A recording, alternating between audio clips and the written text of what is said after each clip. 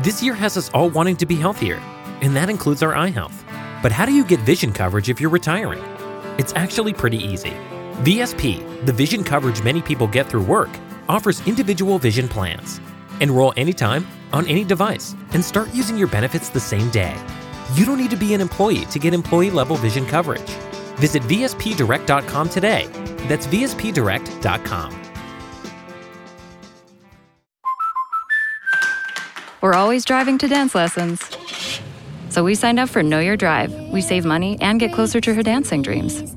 The daring young man on the flying trapeze. Or maybe her singing dreams. Sign up for Know Your Drive and save up to 20%. American Family Insurance. Insure carefully, dream fearlessly. Products not available in every state. Discount terms apply. Visit amfam.com/knowyourdrive for details. American Family Mutual Insurance Company SI and its operating company 6000 American Parkway, Madison, Wisconsin. Guten Morgen. Bom dia. Bonjour. Yadra. Buongiorno. Buenos dias. Sabahul heri. Kalimera. Good morning and welcome to Beauty Unlocked. Something appropriate for us as a message. And the only song I can really kind of think of.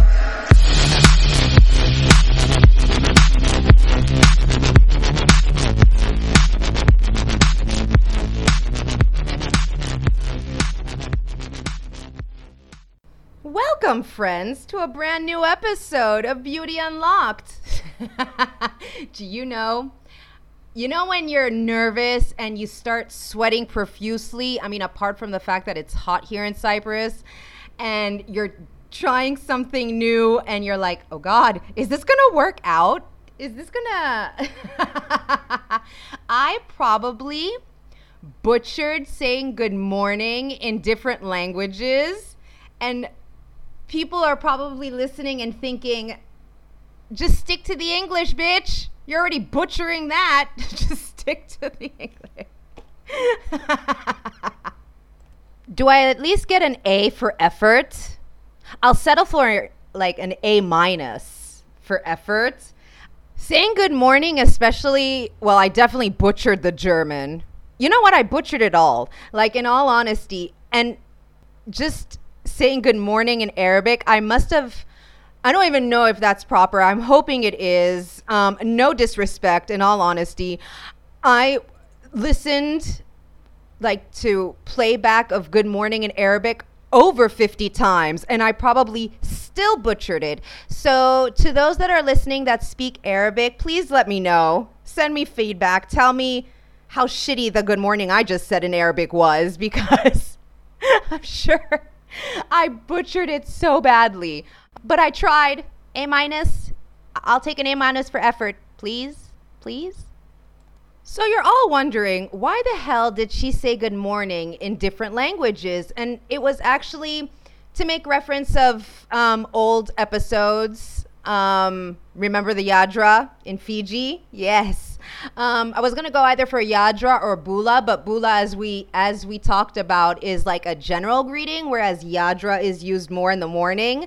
And well, it was also as a massive thank you, although I'm not too sure if it was a massive thank you to all those listening. Those are just some of the countries actually who listened to Beauty Unlocked. Fiji, not yet, but again, it was just an homage to a previous episode that we did on Fiji. But I'm shocked at the countries that do listen. Do have Germany, I have Portugal, I have the Netherlands, I've got Australia, Singapore, India, the United States, Cyprus, Palestine. Yes, Palestine. Oh God, I went blank on where else. France. I don't know. They're probably, those that were listening in France were probably thinking, well, you just seriously gave it all in your Sarah Bartman episode in insulting the French. But yeah, thank you, France, for listening. We have the UK. We've got Scotland, Northern Ireland. We have England, Ireland itself also listening. So we're all over the place. And I just wanted to say a thank you by saying good morning in those languages. And I probably butchered it. So I'm so sorry about that. But you can't, I mean, you got to try things in life, right? So I hope you guys enjoyed last week's episode on manjectification, the objectification of men. And I hope you guys got to see it from another point of view, that it really isn't balancing the scales when we objectify men. Because, well, you know, men do also have feelings, and it's unfair to have certain expectations of the perfect body. And even though I've had conversations where many people say, or many women say, well, you know, it's kind of like an eye for an eye, isn't it? And it's like, yeah, but does it really balance it out? Or is it just that, you know, we live in a pretty, you know, it's still sexism, isn't it? And so I hope you guys enjoyed that episode. Before we get started on this week's intriguing episode, it is actually quite intriguing. I wanted to do a little bit of, I know it's a bit late to do spring cleaning, but we're going to do some spring cleaning. It's been a while since I've actually done some spring cleaning at the beginning of the show. So just a friendly reminder. We see that the Instagram family is growing. So if you have Instagram, follow us. Give us a follow at Beauty Unlocked Podcast. I drew a blank there. I was like, wait, what is it? I get a little bit confused. It's not my fault. So it's Beauty Unlocked Podcast. Don't forget to also follow us on Facebook. We have a Facebook group and a Facebook page. You can find us at Beauty Unlocked the Podcast. And also don't forget to send me emails, you guys. I want to know what you think of the show, your opinions, any show ideas, anything that you want to listen to. You want me to rant and rave about a particular topic? Send us an email at beautyunlockedpodcast@gmail.com. Ooh, and just a friendly reminder, a gentle nudge, that if you do listen to the show on iTunes, rate us, review us, spread some of that sweet, sweet love. You know I'm all about that sweet, sweet love, babies. And I promise this is the last bit of spring cleaning. You can find us on Patreon. If you want to become a patron of the Patreon, just head on over to patreon.com/Beauty Unlocked and check out the tiers and see what you get, what perks you get by signing up to the Patreon. All right, so are you ready? So as I mentioned in the beginning, we have listeners around the world, and one of those places is Australia. And I was like, ooh, Australia. So you have tons of talent that comes from there. And I'm not going to name names. I'm not going to mention names because, you know, you guys know, you all know who comes from Australia. But Australia, I was like, fascinating, absolutely fascinating. So I was thinking, what could I do on Australia? And I started searching, and I was looking, and I came across a few articles about the beauty standards, the beauty ideals. It kind of was regurgitating the same stuff over and over again, the Western beauty ideals. And I was like, I really don't feel like talking about that because we talk about it so much, obviously. And I was like, let me take it from another angle. And this is where I came and fell on a few articles that I seriously found really, really interesting. I need to expand my fucking vocabulary, I think. We're going to take a look at two talented women who are shining a light and reshaping perceptions of Australia's Indigenous population. And this is a term that's used very broadly. But before we get into their stories, we're actually going to take a look at the First Peoples of Australia. If you're anything like me, you know Australia's geographical location. You know some famous names that come from there. You might know the politics of Australia, that it's a continent. I mean, we can go on and on about the general information of Australia, but we're going to definitely dive deeper and find out more about the First Peoples of Australia. So the United Nations Permanent Forum on Indigenous Issues estimates there are more than 370 million Indigenous peoples spread across 70 countries worldwide. Now that, I did not know. Each practicing unique traditions, retaining social, cultural, economic, and political characteristics that are distinct from those of the dominant societies in which they live. So many indigenous peoples are the holders of unique languages, knowledge systems, and beliefs, and possess invaluable traditional knowledge for the sustainable management of natural resources, and have a special relation to and use of their traditional land, waters, or territories, which apparently us motherfuckers here want to destroy for some reason. Ancestral lands, waters, and territories are of fundamental importance for their physical and cultural survival as peoples, and they're constantly under threat. That's just me. That's adding that.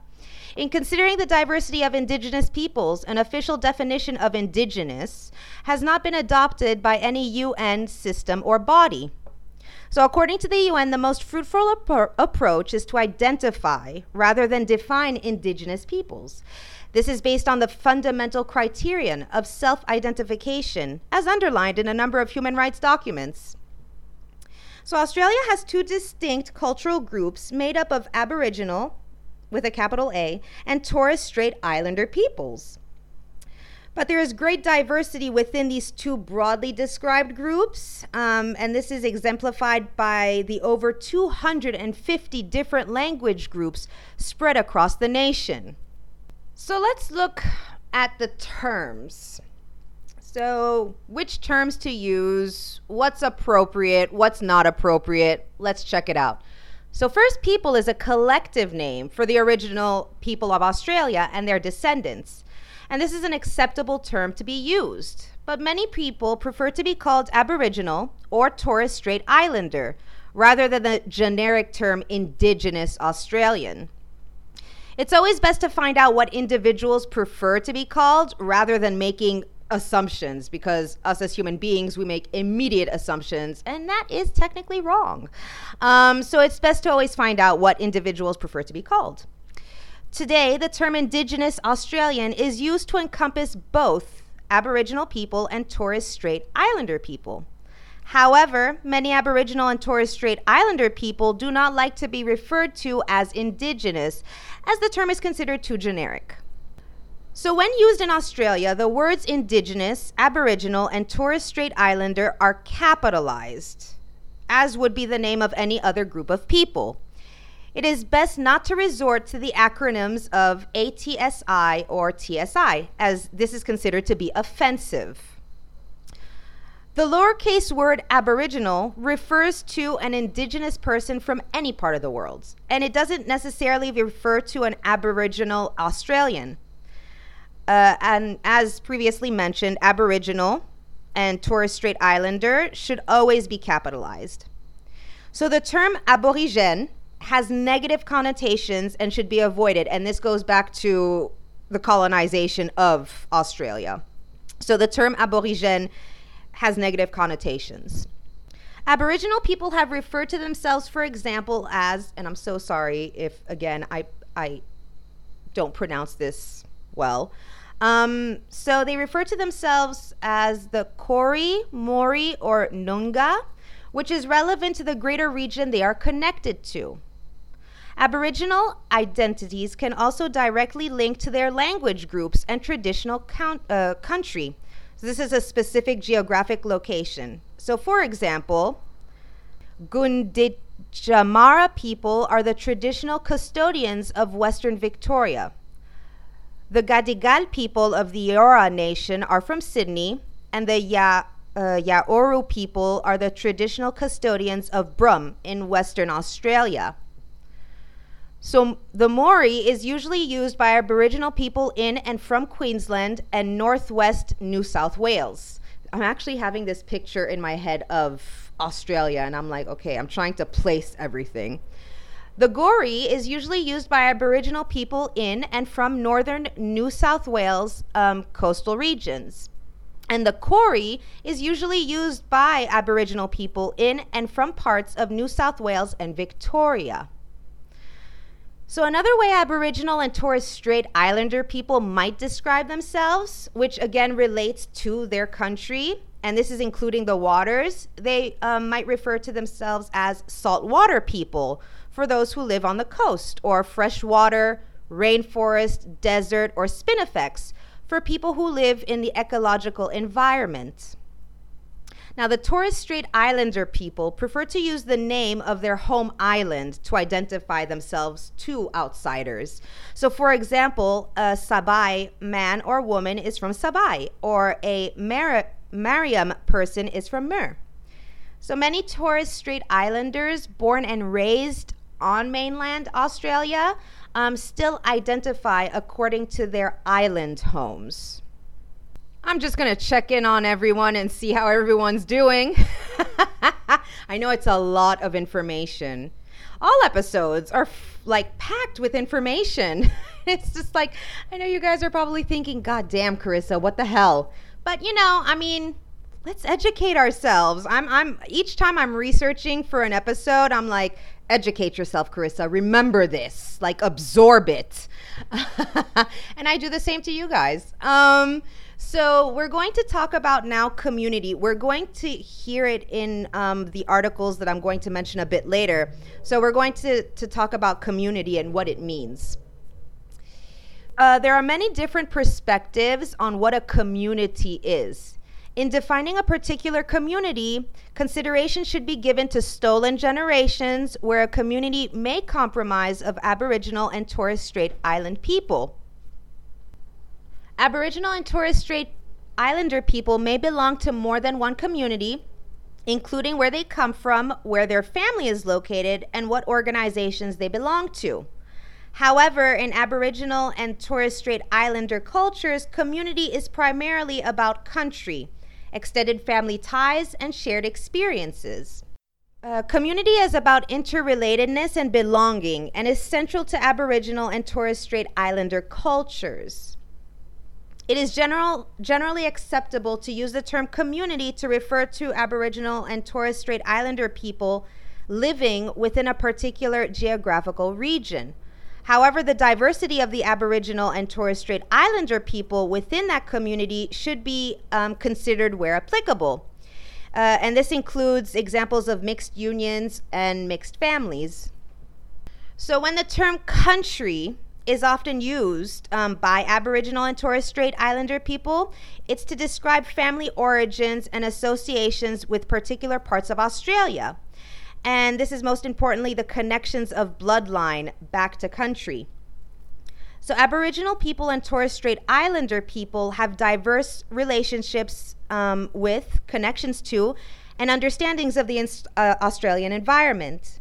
Some of these relationships are based on the traditional knowledge and practice that have been passed down from generation to generation.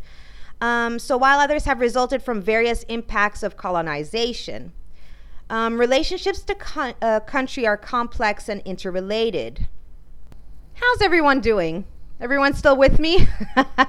I know it's a lot of information that I'm throwing out there, but we just had a look at the background of the Aboriginal and Torres Strait Island people and the appropriate terms to use, and as always, to be culturally sensitive and ask how the individual prefers to be called before making any sort of assumptions, because of course we're all different and we want to be respectful of each person's culture. So let's not make assumptions. I know that none of my listeners make assumptions of anything. That's why I love you guys. I hope everybody's holding up. So as previously mentioned, we're going to look at two young women and the message that they're spreading and how they're changing the playing field. So we're going to look at an article that's called "She's Created a Conversation. Magnolia Maimuro Ends Miss World Australia Finals with Chance of Arnhem Land." And this article was posted back in 2016. And it says, an Indigenous teenage model whose beauty pageant selection made international headlines has ended her Miss World Australia journey with Chance of Arnhem Land. Maminjama Magnolia Maimuru's story was widely shared after she was selected as the pageant's first ever Northern Territory candidate in May. She says, "It's been a crazy experience." The Yolngu woman grew up in Yirrkala in northeast Arnhem and was finishing her high school studies in Darwin when a model manager spotted her getting cash out of an ATM in 2014. So she initially declined the offer to model because she wanted to focus more on her studies since she was completing year 12.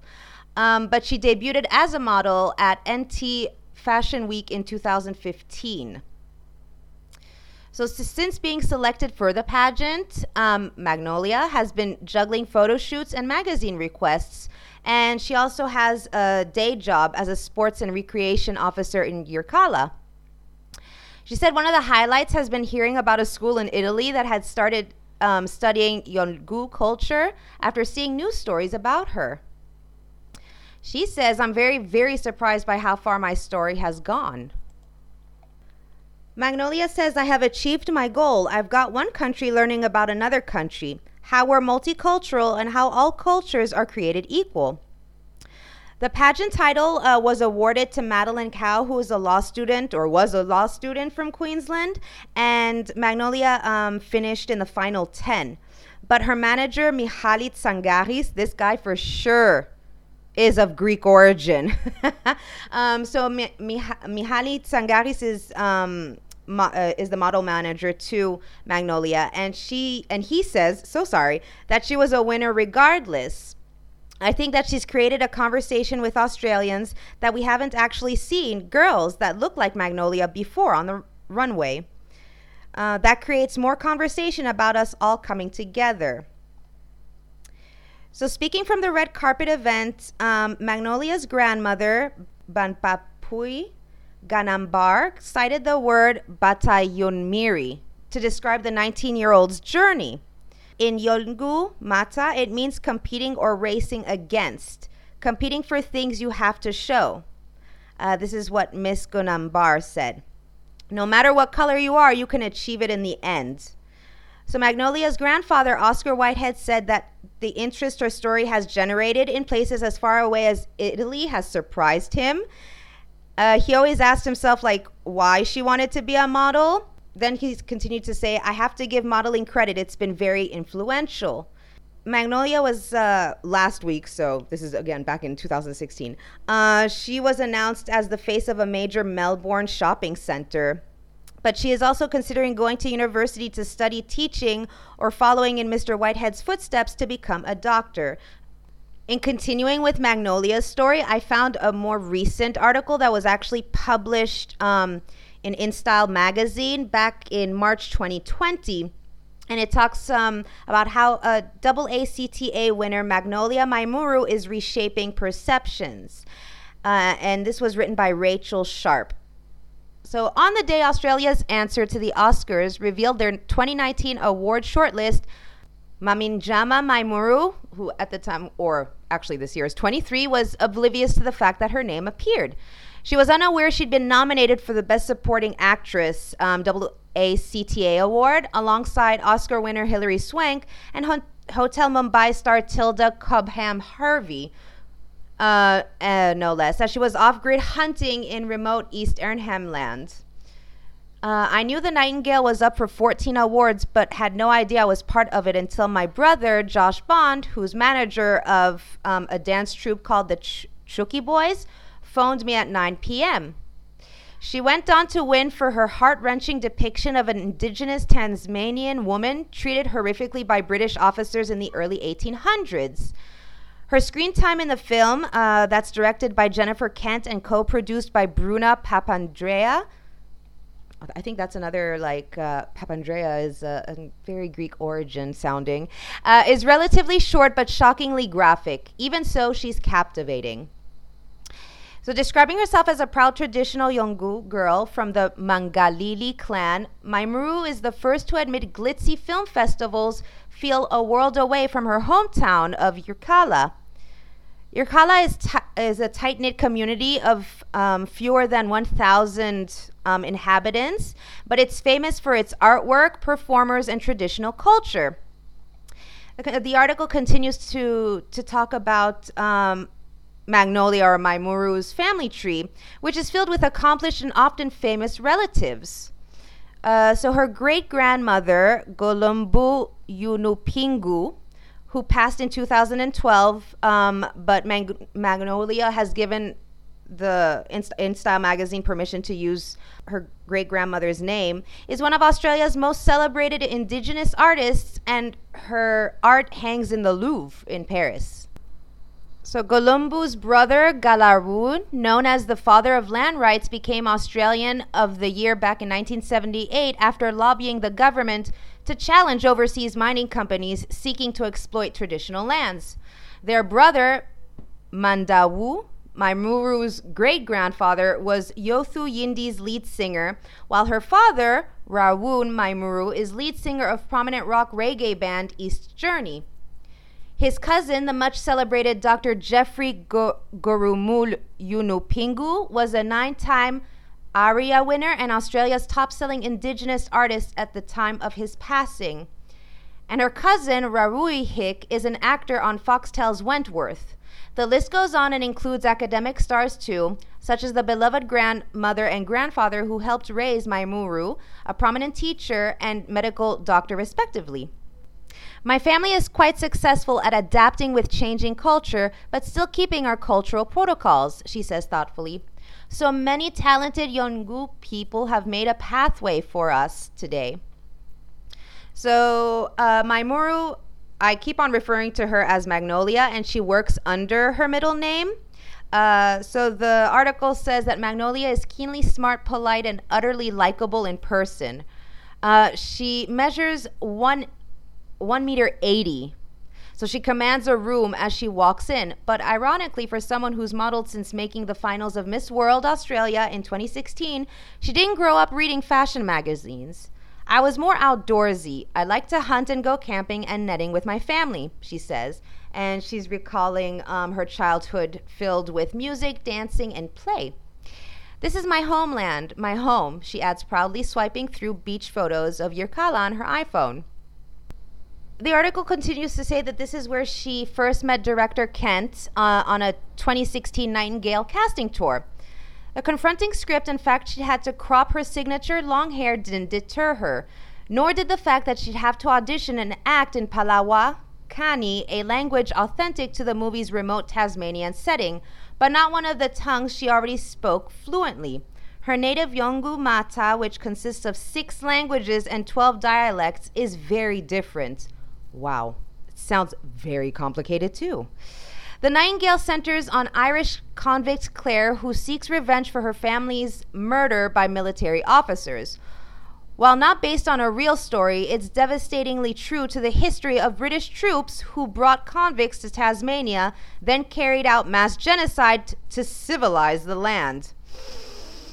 The final cut helped Kent make AFI history as the first woman to win Best Film, Best Director, and Best Screenplay at the AACTAs the same year.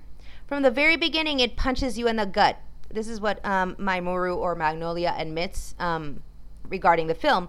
I felt sick to my stomach that if I was born there back then, it would have been me. But it put a fire in my soul to tell their story. Her next movie project, a drama called High Ground, set in Kakadu in the 30s against a backdrop of violent colonialism, stars Simon Baker and premieres at the Berlin Film Festival starting February the 20th, of this year. I don't think the Berlin Film Festival... Did the Berlin Film Festival take place? It probably did because it was before quarantine. Perhaps it's in her blood that Maimuru isn't afraid to tackle hard topics, especially those that impact her community today. Maimuru or Magnolia last year says, I dedicated myself to doing workshops on mental health and suicide prevention, traveling out to talk to our youth. There are so many children I've met with big dreams, but too many challenges and no opportunities. This is not limited to Australia, but when you're a person of color, you're born into a society, that has already passed judgment on you. There's not much we can do but outshine it. But how can you do that if it's all you hear and feel? I want them to be able to do something as simple as walk into a bar in the middle of Queensland, sit down and have food without thinking, why are they staring at me? Maybe I'm not wanted. I've had that happen to me so many times. She continues to say she hopes to spark change in a professional sense too. I really admire women like Lupita Nyong'o, Rihanna, and Naomi Campbell who have broken through barriers in their own countries. There have been other beautiful Indigenous Australian models, like my sister, friend Charlie Fraser, who I love so much, but none with my complexion. I feel like that's always been the missing piece to my puzzle. For those of you interested, it says here that The Nightingale now is on Apple TV, and High Ground is being released, was released at the Berlin Film Festival, and it will be released later on this year in Australia. But if anyone can find, I don't have Apple TV, but if anyone can find The Nightingale anywhere else, please let me know, because I would be very interested in actually watching this movie. I'm now going to introduce to you Sasha Sarago, who's a former model, and she's the woman behind Australia's first Indigenous lifestyle magazine. So this article was written last year on April the 18th, and it says, former model Sasha Sarago wanted more women of color in fashion and media. So she took matters into her own hands, and she created a lifestyle magazine for Indigenous and ethnic women. So the article is written by Ali MC. It is clear from Sasha Sarago's extensive resume she believes she can do anything she sets her mind to. It is this belief where she hopes to inspire other Aboriginal women and girls. Founder of the online fashion magazine Ascension and director of the recent documentary Too Pretty to Be Aboriginal, Sasha is a proud Aboriginal woman of the Wadjanbara, Yidiji, and Jirbal clans, and is also African American, Malay, Mauritian, and Spanish descent. As mentioned, Sasha is a former model, and she wanted more visibility of women of color in fashion and media. And in 2011, she founded Ascension, Australia's first Indigenous and ethnic women's lifestyle magazine, which was brought to life as a digital online publication. Sasha says the vision to start Ascension was born out of frustration of having to import magazines such as Essence and Ebony from the US or the UK to see representations of women of color. However, as Sasha says, international magazines cannot capture what it was like being an Aboriginal woman in Australia. As such, she developed Ascension in order to connect with women of color from across the world, but making sure we have a very distinctive Australian voice. Sasha explains that the name Ascension came from what she refers to as a spiritual journey. She reflected on her own history and searching for her next move forward. She says she saw the word on a flyer for meditation classes and it immediately struck with her. She says, and I quote, "I wanted something that would be universal to all women.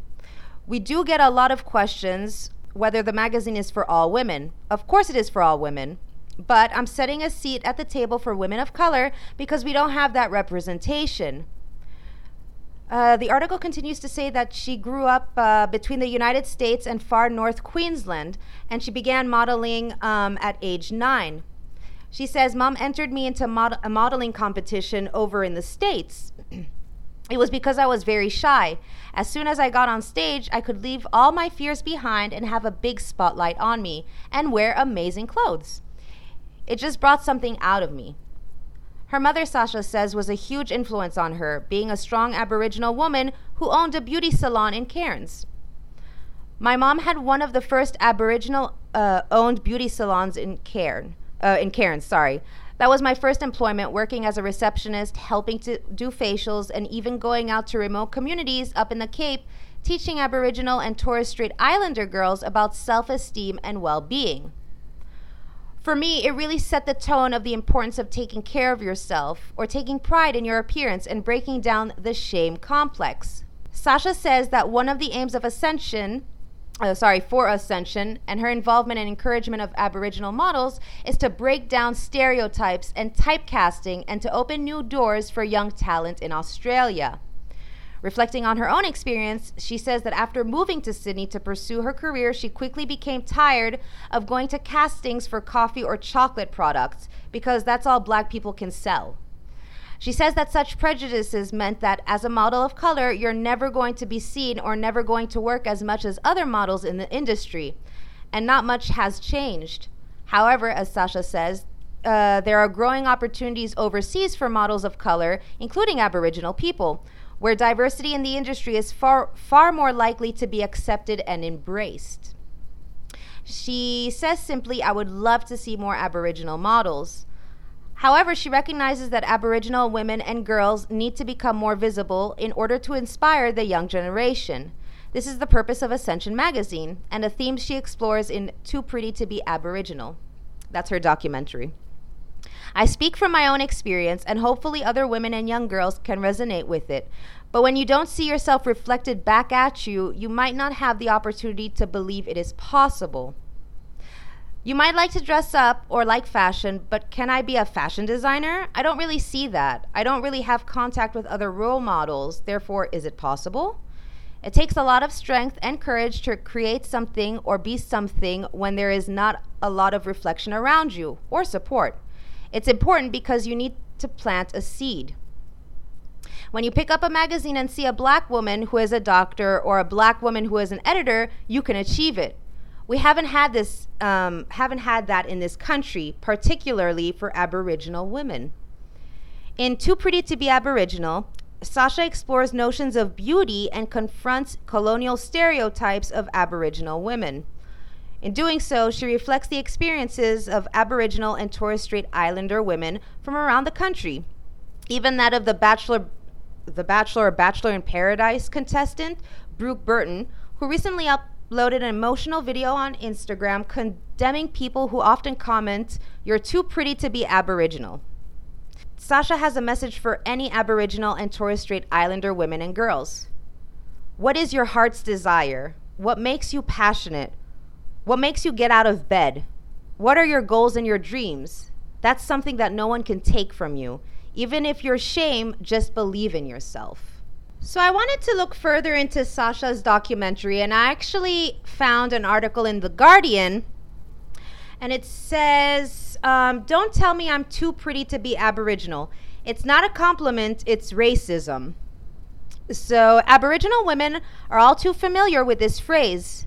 In her new documentary, Sasha Sarago investigates the racism behind it. So Sasha says, "I was 11 years old when my best friend's sister approached me at her birthday party. She asked me what my nationality was. When I told her, she replied, 'You're too pretty to be Aboriginal.' A cloud of shame washed over me. Two adults standing nearby muttered, 'Aboriginal?' in a condescending tone, which signaled to me that being Aboriginal was somehow dirty. I stood there humiliated. Until this moment, I hadn't known that I was the only Aboriginal child at that party. It shouldn't have mattered. It shouldn't." The phrase, which has been described as every urban black woman's angst, was the first sexist comment ever leveled at me, and the first of many bizarre interactions I, along with many other Aboriginal women, endure when announcing our heritage. Mostly, I am met with pure shock, and often an onslaught of backhanded compliments. "But you're so articulate and exotic. You're not like those other ones. What percentage Aboriginal are you?" When you don't aesthetically align with the stereotypical real Aboriginal, dark-skinned, living traditionally in the outback, hovered over a canvas, dot painting, people become suspicious and question the validity of your heritage. It would be unfathomable for someone to say to a white woman, "You're so pretty for an Italian," or "You're pretty for a German." So why do Aboriginal women have to suffer this statement? Good fucking question. Aboriginal women are predominantly measured against Western beauty standards, racially exclusive ideals which, it's assumed, we endorse. People believe we're on a quest to relinquish our Aboriginality in favor of whiteness. Growing up, I was haunted by this phrase, which came wound up in the intergenerational trauma Indigenous people inherit. Compelled to unpack this silent monster, I interviewed 4 Aboriginal women to start a national conversation. I wanted to use the power of documentary to address the discrimination Aboriginal women face on a daily basis all over Australia. I wanted to help heal our wounds and educate others to the hate concealed in seemingly innocuous words. Sasha continues by saying, "It was cathartic to listen to these 4 women's stories. Although diverse, the similarities were uncanny. India Monet, a Wiradjuri model, described her European features as a blessing and a curse, and spoke of the ways her light skin affords her white privilege. Marlene Young Seri, a Gunai and Gunditjmara elder, spoke of being labeled half-caste when she was growing up in the 50s and 60s and mistaken for other nationalities. Kristen Bonds discussed how she navigated between 2 black cultures, Yamatji and African American. The former treated with contempt and the latter accepted, a dichotomy I know all too well. Rachel Carter, a Gunai woman, was also told she was too pretty to be Aboriginal as a child. She's now a mother of 2 daughters whose blackness she wants to help affirm. It was only 5 weeks ago that my 4-year-old Aboriginal daughter said to me that brown skin is ugly and she wants to paint it white because white people are smart and pretty, she told me. I think when a 4-year-old child can say that, then our society needs to make some changes. Abso-fucking-lutely it does. No girl or woman deserves to be interrogated about her identity. It's her fundamental right to stand tall in her culture, to show up in a world the way she chooses. Aboriginal women are no exception. If you're asking me this question, you're questioning and fixating on my Aboriginality, attempting to abolish or cast doubt on it. And what does this say about you as a person? In the words of Rosalie Kunoth Monks, I am not the problem. You're too pretty to be Aboriginal. It's not a compliment. It's a racist, abusive symptom of colonialism. Aboriginal women love our culture. We love our mob. We love our country, which always was, always will be Aboriginal. I'll continue to rock my Aboriginal flag t-shirt, flaunt my hashtag change the date earrings, and remain black and deadly. And for all the Trevor Noahs of the world, I am a proud Wajanbara, Yidiji, and Jirbal woman. I am Giguru, beautiful in the Jirbal language, whether you think so or not. Society, seriously, I don't know what the hell goes through people's minds sometimes, and how we don't realize how our words impact someone. And it's like the article we talked about a few weeks ago, Robin Trans, and how, you know, we tend to just speak without thinking. And it's one of those things that human beings are all guilty of. We most of the times speak without thinking. So it says that NITV's Too Pretty to Be Aboriginal is available to watch on SBS On Demand. If I'm going to be posting this, actually, these articles up on Spread the Love Friday. and I'll also, if anybody finds the Too Pretty to Be Aboriginal and The Nightingale, please let me know, because I would seriously, because I don't know, SBS On Demand, I'm not familiar. I guess it's more known like in Australia. I don't know. Does anybody else know SBS Demand? I have no clue. And Apple TV I don't have. So if we can find those documentaries and movies, please share so that those of us who are interested in watching it, we can actually have a look at them. I would like to also apologize because for sure I did not pronounce a lot of the names correctly. And again, I would like to apologize. I tried my best. My pronunciation is, I know it's bad. And again, I would like to apologize for that. With that being said, we're at the end of the episode, guys. I know there was, it was a lot of information. And I'm always throwing it at you, but I hope you enjoyed this episode. I will, as I said, be posting the articles up on Spread the Love Friday, so you can look at the comment section. And also, don't forget to partake in Spread the Love Friday. Any artists, bloggers, vloggers, articles, petitions you want us to sign, organizations you want us to donate to, put it up on Spread the Love Friday thread. With that, I hope you guys have a lovely weekend. Let me know, as always, send me an email. Give me your opinion about the show, about this episode, what you thought about it. Send me an email at beautyunlockedpodcast@gmail.com. And you will hear from me next week, but I do have a little surprise in store for you guys, so stay tuned. As always, don't forget to love each other, love yourselves, spread some of that sweet, sweet love, and I hope you all have a beautiful, blessed, and safe weekend. Bye.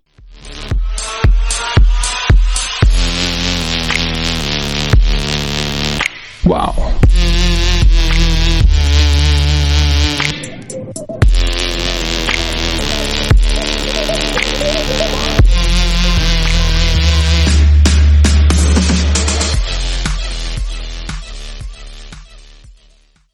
And now another edition of Obvious News from Geico. Obvious News! A study says that soft talkers do not make great radio personalities. We asked local librarian Steve Sage about this, and here's what he said. Honestly, I don't buy it. I think I make very captivating radio. Also in Obvious News, Geico makes it easy to save money and easy to manage your policy with the Geico app. So switching is a really smart decision. How does Steve feel about this? I love the Geico app. I use it all the time. That's Obvious News from Geico. Obvious News! At Zenni, we believe everyone deserves access to high-quality, affordable eyewear. That's why we offer stylish prescription glasses for men, women, and kids starting at just $6.95. Our online factory direct model cuts out the middlemen, so you save. At Zenni, you get the same quality frame and lens options that you'd get from an optician for 1/10 of the price, including blue blockers, progressives, prescription sunglasses, and more. The best part? Try on any frame, anywhere with our 3D virtual try-on. Zenni.com. Eyewear for everyone.